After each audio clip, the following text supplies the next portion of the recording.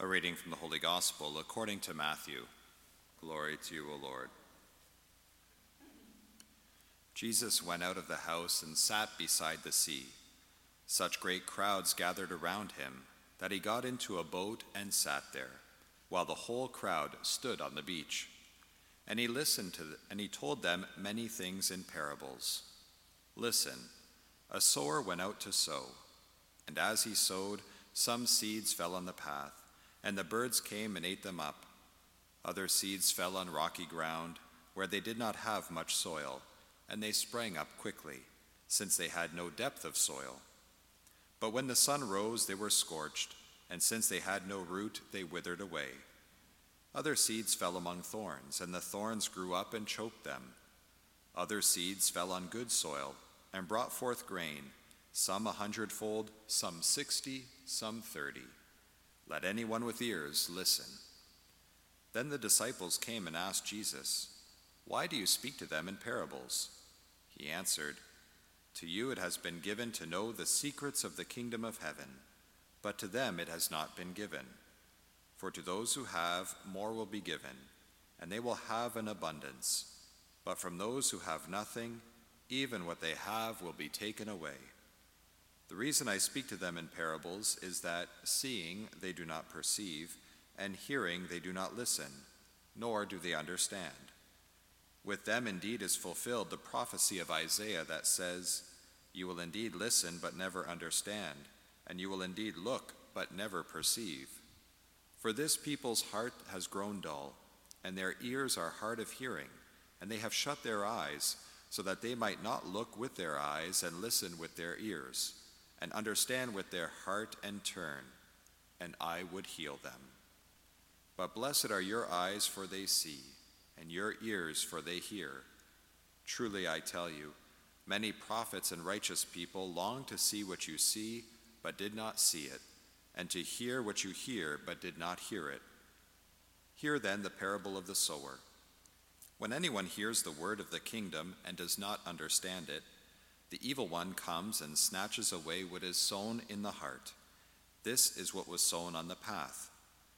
As for what was sown on rocky ground, this is the one who hears the word and immediately receives it with joy. Yet such a person has no root, but endures only for a while. And when trouble or persecution arises on account of the word, that person immediately falls away. As for what was sown among thorns, this is the one who hears the word, but the cares of the world and the lure of wealth choke the word, and it yields nothing. But as for what was sown on good soil, this is the one who hears the word and understands it, who indeed bears fruit and yields, in one case 100-fold, in another 60, and in another 30. The Gospel of the Lord.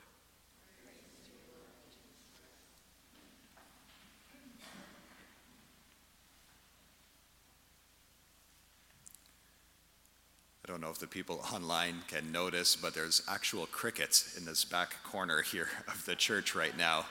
And there's nothing more unsettling for a preacher coming up to preach than hearing crickets as he's getting ready to start. So they've stopped now, so maybe they're listening. They have ears to listen, as Jesus says in the gospel. What are the odds?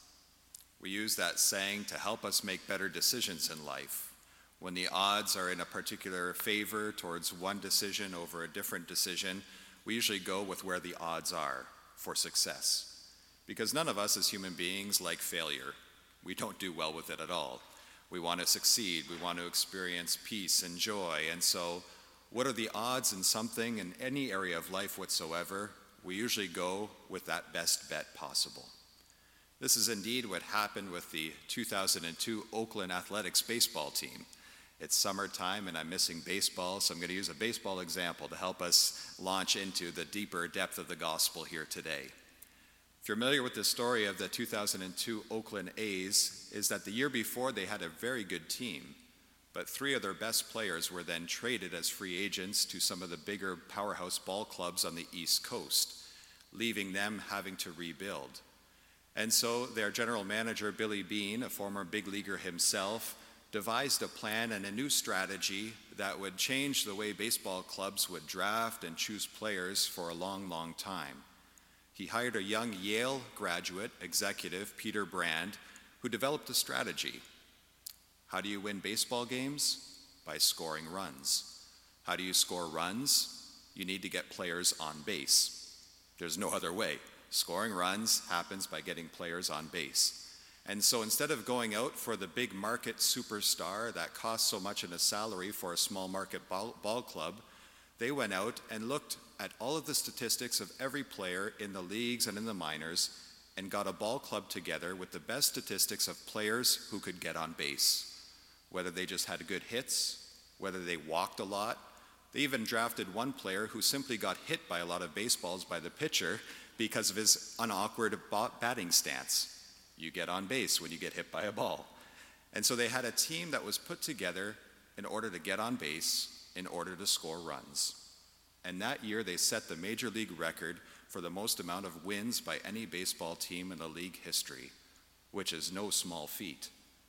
It was because they had mediocre, average players, players of different skill levels working as a team, and all had that vision and that same point in mind, to get on base and to score runs. If we were to apply the same philosophy and vision to our life of faith and to the gospel of the parable of the sower today, Jesus is telling us, in order to experience the secrets of the kingdom of heaven and the glory God wants for us, we need to get fertile soil in our life. We need to have some amount or modicum of fertile soil in our hearts and souls in order for his seed of the kingdom and the good news of the gospel to be understood and to bear fruit in our life. Fertile soil leads to understanding better our faith and bears fruit in our life and in our world, experiencing the presence of the kingdom of heaven here on earth and among us. And so there's really two parables here in our gospel today. The beginning part of the gospel is what we call a contrast parable. So Jesus uses two very contrasting or almost opposing kind of visions or ideas and shows how they come forth. The parable of the mustard seed is another famous contrast parable. Look how small the mustard seed is in its beginnings, and look at how wonderful and big of a large of a tree is at the end. Birds of the air can come and nest there, and it provides shade and so much. The parable of the sower, the beginning part, is one indeed to help us overcome discouragement and doubts. That's why Jesus preached the parable here at this point. The disciples had come back from their mission. They experienced persecution, hostility, and they're discouraged and doubtful that they really got what it takes to be a disciple of Christ. Is this really understood in their life? And Jesus preaches to them this parable of the sower, contrasting all of the potential failures that happen at the beginning when the sower goes out to sow. Some of the seed falls on paths. These would have been shortcut paths in the fields that wouldn't have been plowed up by this sower at the time. He doesn't even plow the field first. He just broadcasts the seed so generously and liberally all over the place. It almost seems wasteful. The seed falls on the path, falls on the rocky ground, falls amidst thorns. And so there's three different big-time obstacles here. And yet, 3 out of the 4, 1/4, falls on fertile soil, on good soil. And what happens in the harvest? 100-fold harvest, some 60 and some 30. So there's from little beginnings of lots of obstacles and failures, little seed falls on good soil, and yet there's a huge bumper crop. A 10-fold harvest would have been something to brag about for a farmer in the time of Christ. 100-fold, 60-fold, 30-fold, unheard of, miraculous, we would say. And yet that's what happens when we just open up a little bit of space in our heart to give God some good soil, to give him ourself and allow him to plant the seeds of the kingdom in our life.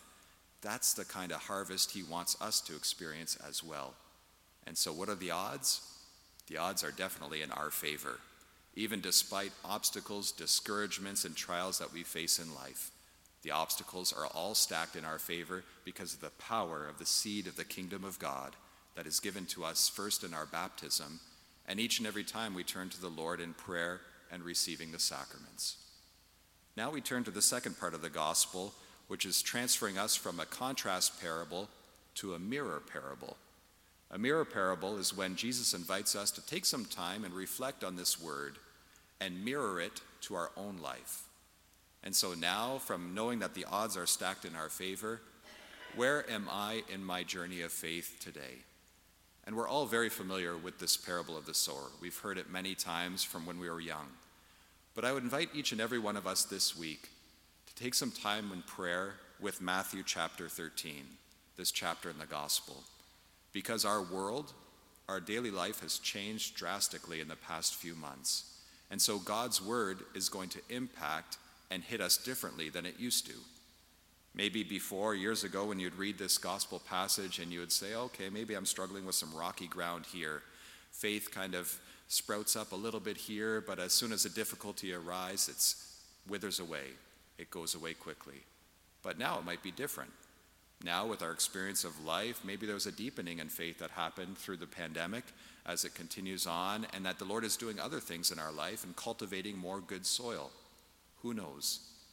And so we mirror that parable and apply it to ourselves in kind of a time of reflection.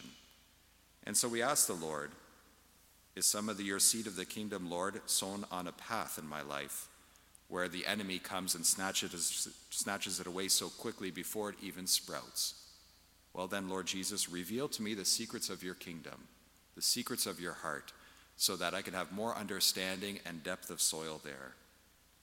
Maybe the seeds of faith in the kingdom are falling on rocky ground in my life, where there's not enough depth for roots to take place, and it's superficial, or I'm going through the motions, or I'm worried about what others may think or say about me. Lord, help me kind of cultivate a depth of the soil there and go deeper, and not so much worry about what others may say or think, but always be concerned about pleasing you and knowing that you are all good. Maybe our life right now of faith is being surrounded by thorns. These are what Jesus says are the cares of the world and concerns of wealth. Maybe we were hit financially hard over the past few weeks, and now this is a big preoccupation about our jobs or economy or finances, and this is getting the best of me, and it's kind of choking the sense of faith. Invite the good Lord to take out the weed whacker and just take down those weeds and thorns so that you can breathe again and we can breathe again without those preoccupations getting the best of us. Because all the Lord needs is a bit of that good soil.